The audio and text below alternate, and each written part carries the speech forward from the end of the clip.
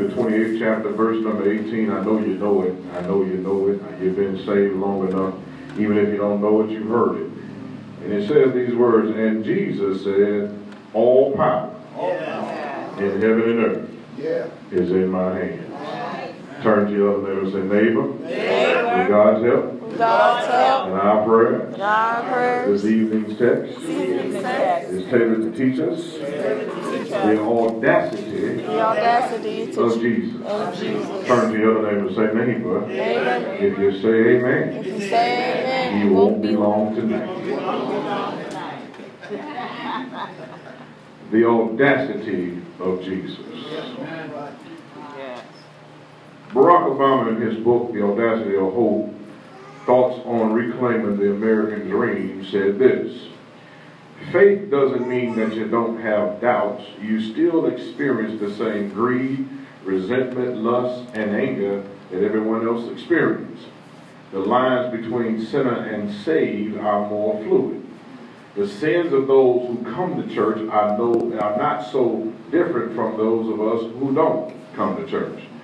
You need to come to church precisely because you are of this world, not apart from it. Rich, poor, sinner, saved, you need to embrace Christ precisely because you had your sins washed away. That religious commitment did not require me to suspend critical thinking, disengage from the battle for economic and social justice, or otherwise retreat from the world. To be audacious, one must become defiant against the trends of the culture. Possessing audacity places one in a league different from everybody else. Audacity is the willingness to take bold risks. The Bible is filled with people who had taken bold risks in declaring what says the Lord in their lives. From Abraham to the disciples, the Bible has countless divine encounters for all of us to glean from as it relates to how to live this life of faith. God often does not explain the details, but God does fill in the blanks. God will blow your mind if he informed you of too much too soon. God sets the season of our lives to help develop the areas of our lives that need the most maturing. God is about seasoning our lives with the right flavors for our lives so he can get the best glory from our lives. Regardless of whoever is your hero or shero, whether it's Noah, Abraham, Isaac, Jacob, David, Deborah, the three Hebrew boys, Shadrach, Meshach, and Abednego, Ruth, Daniel, Elijah, Elijah, Martha, Mary, Peter, Paul, none of them compares to Jesus Christ of Nazareth. God has so fixed Jesus in our lives to liberate us with the faith in Jesus Christ that it defies every obstacle that we may encounter. Jesus Christ, the biblical one, not the American one, not the prosperity one, not the one that makes you feel good and shout on Sunday morning and then make you shiver during the week. Not that one, but the biblical one stands supreme above every human being possible as a full representation of human flesh of God who created everything and is all about everything. Paul puts it this way. He said, wherefore, God hath highly exalted him and given him a name that is above everything. That in the name of Jesus every knee shall bow of things in heaven and things under the earth, and every tongue shall confess that Jesus Christ is Lord to the glory of God. Philippians 2:9-11. We have this confidence not in ourselves, but of the one who called us out of darkness into light. We have this conviction of one thing, that he which began a good work in us will and is able to perform it unto the day of Jesus Christ our Lord. We believe that for with God there is nothing impossible. Yet while all of this may be very encouraging, this is the antithesis. Many people choose to live below their potential. So many people are turned off from church as they have experienced it. Everybody is looking to do the blame game and pointing the finger at somebody else. Everybody is critical about why you go to church. Why would you be in church on a Sunday night to hear a preacher that you've never heard before on a Sunday night in the city called Clinton, when you could be sitting on the porch doing nothing, sipping on whatever you sipping on and dipping whatever you dipping? Why would you be in church on Sunday night? Because people don't understand that God has called you to do something different. The church is blaming the world for not believing in Jesus, and sometimes the church can't figure out which Jesus to follow. See, the world sees Jesus in three dimensions. The first dimension is the Jesus that the world sees is the materialistic Jesus, meaning Jesus is all about money, cash, clothes, cars, and creature comfort. The second dimension the world sees Jesus is the one that's in charge, meaning Jesus is all about titles, rank, power, positions, where you go, who you know, what name you can drop, what name you can pick up. He is not about the have or nor is he about the have not. Right. The third dimension the world sees Jesus is the crucified Jesus, the one on Calvary. But he don't look so good because he's powerless, he's vulnerable, he's weak, he's destroyed, he's treated with the cruelty of humanity that's ever seen in this world. The two dimensions of Jesus are very attractive. They make you feel good. They make you want to do better. They make you feel like you have arrived. They make you think you better than everybody else. See, the first dimensions are based upon how success is defined in the eyes of others, or how other people may praise you and give you glory instead of giving God glory. The first two dimensions that the world sees Jesus is the popular choices. Because you can live as you want to, treat people any old kind of way, come to church with your weak regular attendance, and all will be well. See, this is why scriptures like, if you're going to be my disciple, you must love one another, are not remembered so well. This is why scriptures like, if any man will come after me, let him deny himself, take up his cross, and follow me. They don't get people to shout of affirmations and confirmations. But texts like, blessed are the meek, for they shall inherit the earth, don't get gospel songs, because that means you have to endure some hardships, disappointments, and things that not going to always go your fabulous way. However, the third dimension is where I want to launch my sermonic argument tonight, because the third dimension teaches us about the audacity of Jesus. After all the lies have been told, the scandal that was developed, and the brutality was done, Jesus still had himself together.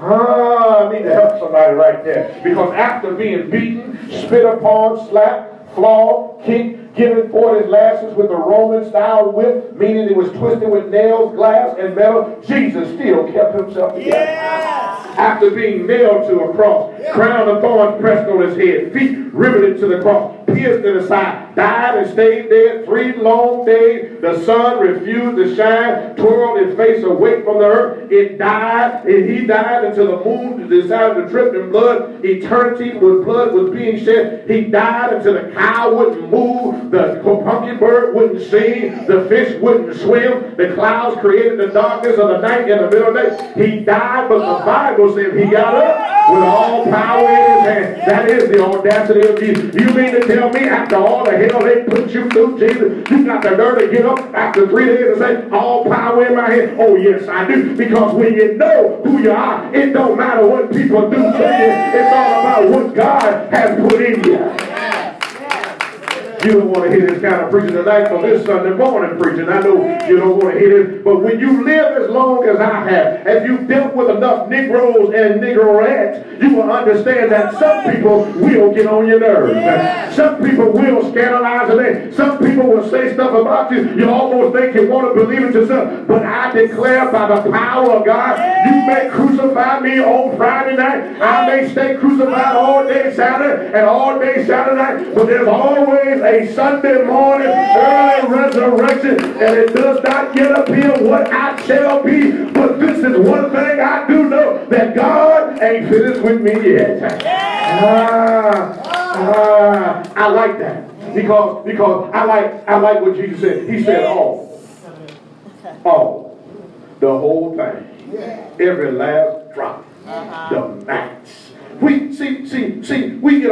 get caught up in the wrong thing. See, we get it all power in heaven, but you gotta understand, he said all. I mean, A-L-L. You know what A-L-L means? In the dictionary, it says the same thing, all. When you go look for all, it still just says all. Right? And the reason why you understand what all mean, because you ain't got yourself all together yet. And again, since God ain't got you all together yet, you know some stuff is missing in your life. So you know God still can work on you. All power means ain't nobody, can't nobody, won't be anybody that be able to stand up against Jesus. And since I know that, and I'm joint heirs, and greater is he that is in me than he that is in the world, then I try to tell somebody I got some audacity too. So how do we live this life of audacity? How do we live outside the limited boxes that other people say we're supposed to live in? Can I help somebody?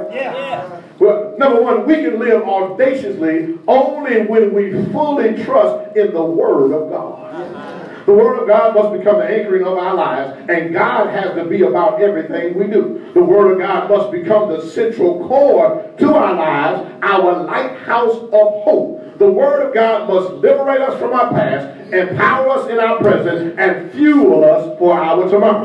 That means that the Word of God must be deepened in our devotion, focus sharpen our focus, and amplify our tenacity. In other words, you cannot depend on somebody else to get you a word from the Lord.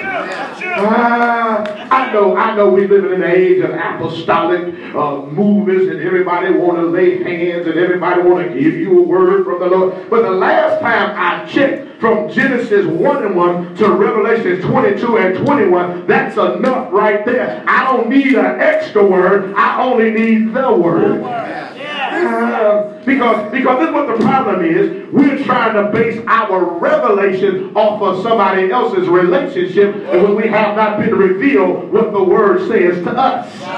Don't you know your word ain't for me and my word ain't for you? Don't you know that God can speak to me? I don't need anybody extra to come tell me what the Lord said. I ain't hard of hearing. He knows my address. Matter of fact, I talk to him every day. The Bible said that the devil goes before God morning and night trying to accuse you, and many of us only speak to God once a week.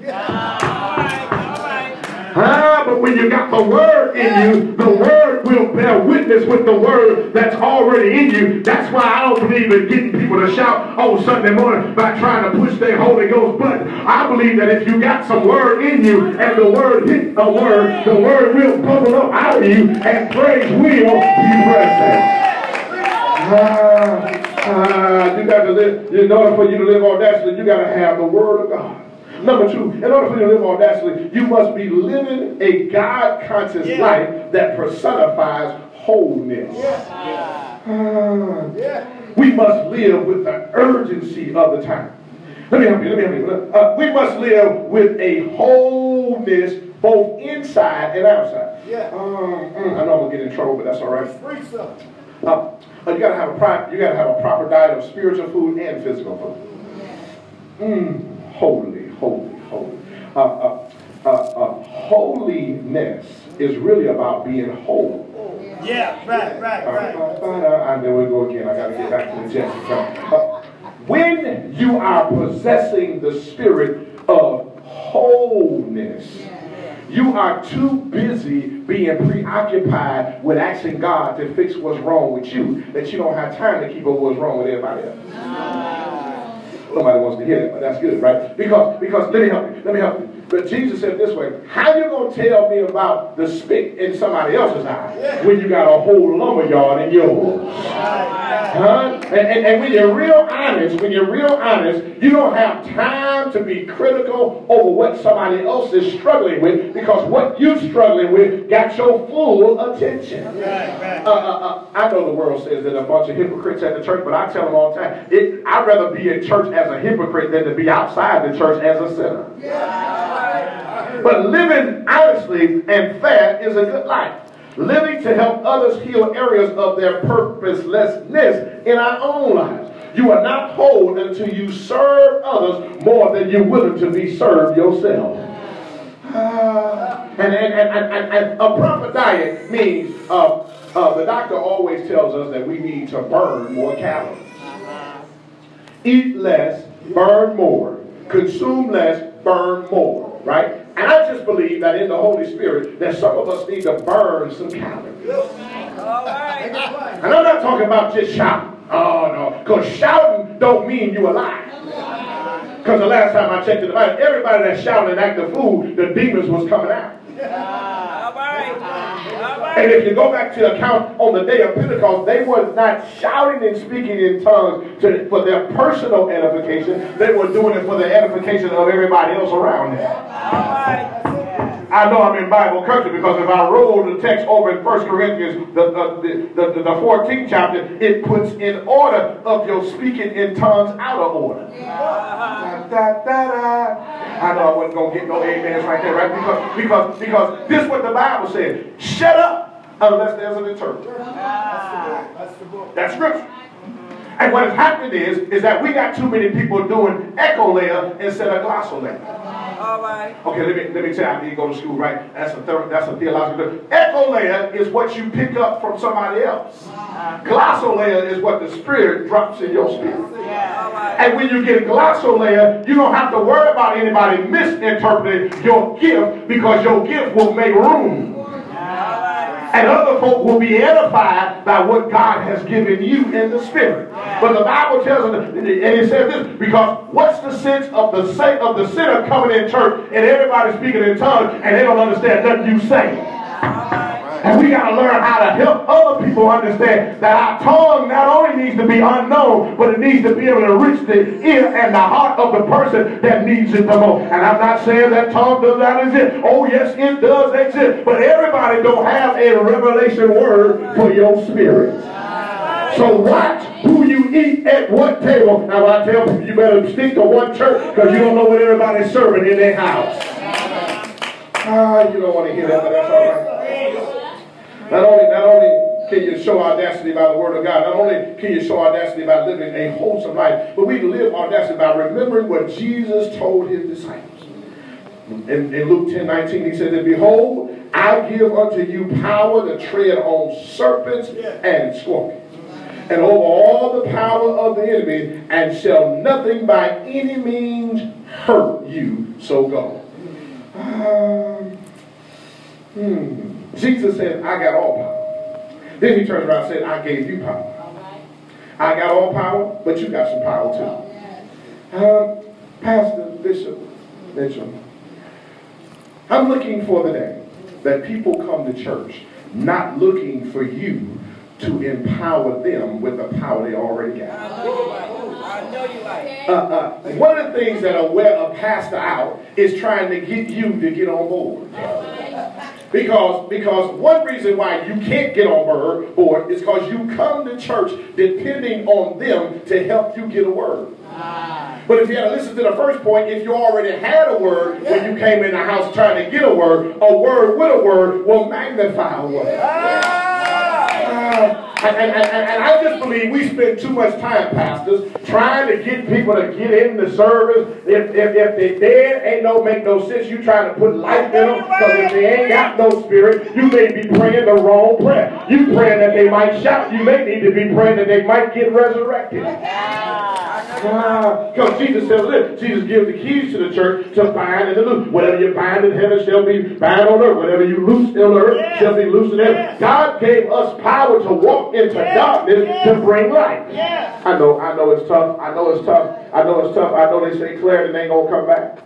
I know it's rough. I know churches look like they're gonna die and they're not gonna be in existence no more. But God didn't give you power to die. He gave you power to live.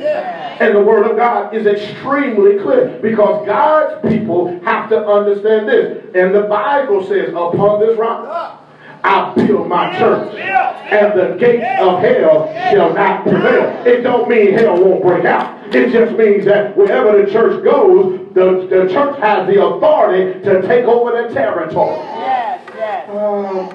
I tried to help you this morning. Let me help you one more time. Right.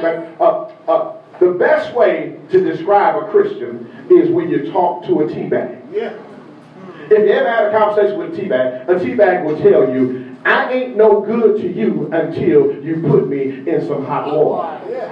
And the tea bag will tell you the reason why I need to be put in hot water, because if I'm not put in the right environment, I don't have enough power to change the situation.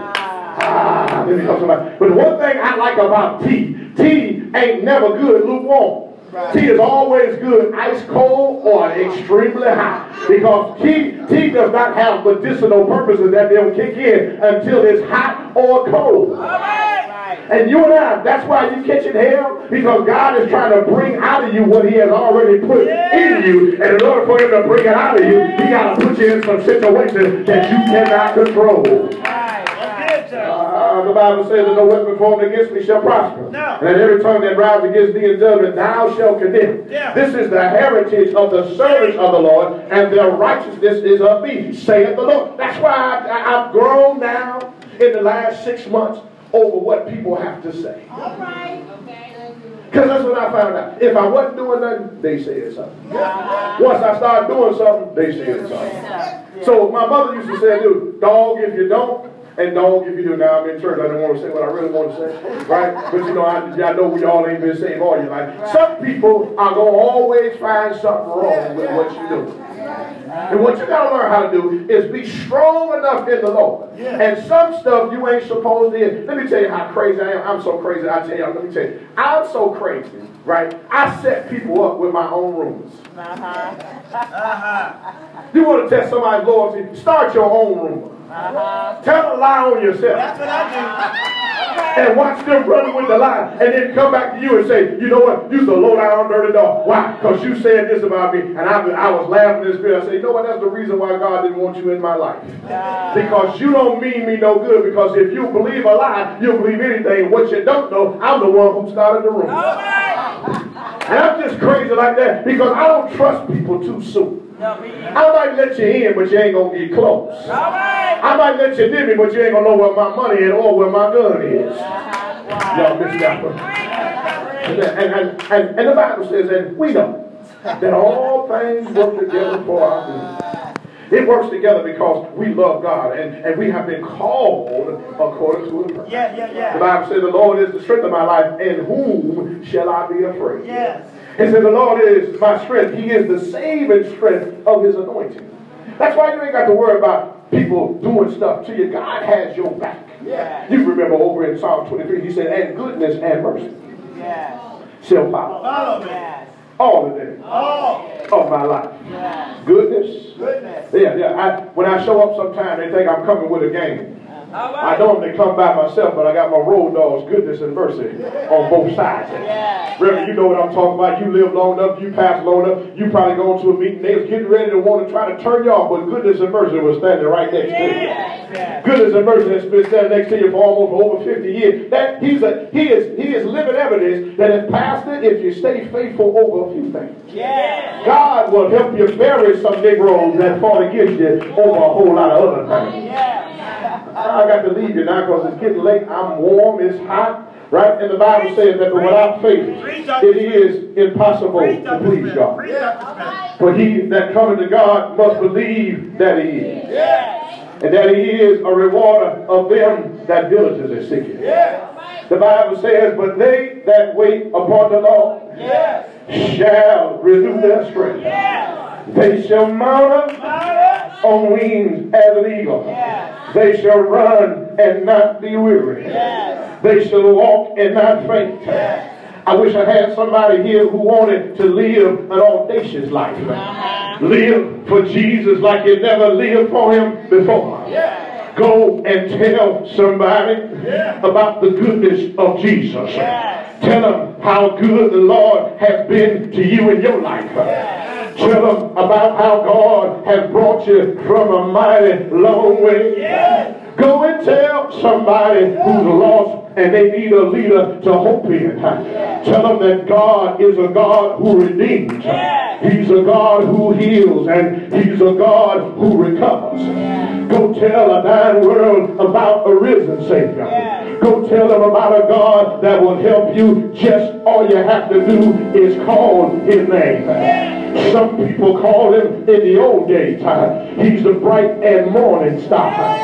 Some people call him the lily of the valley. Some people call him wonderful counselor.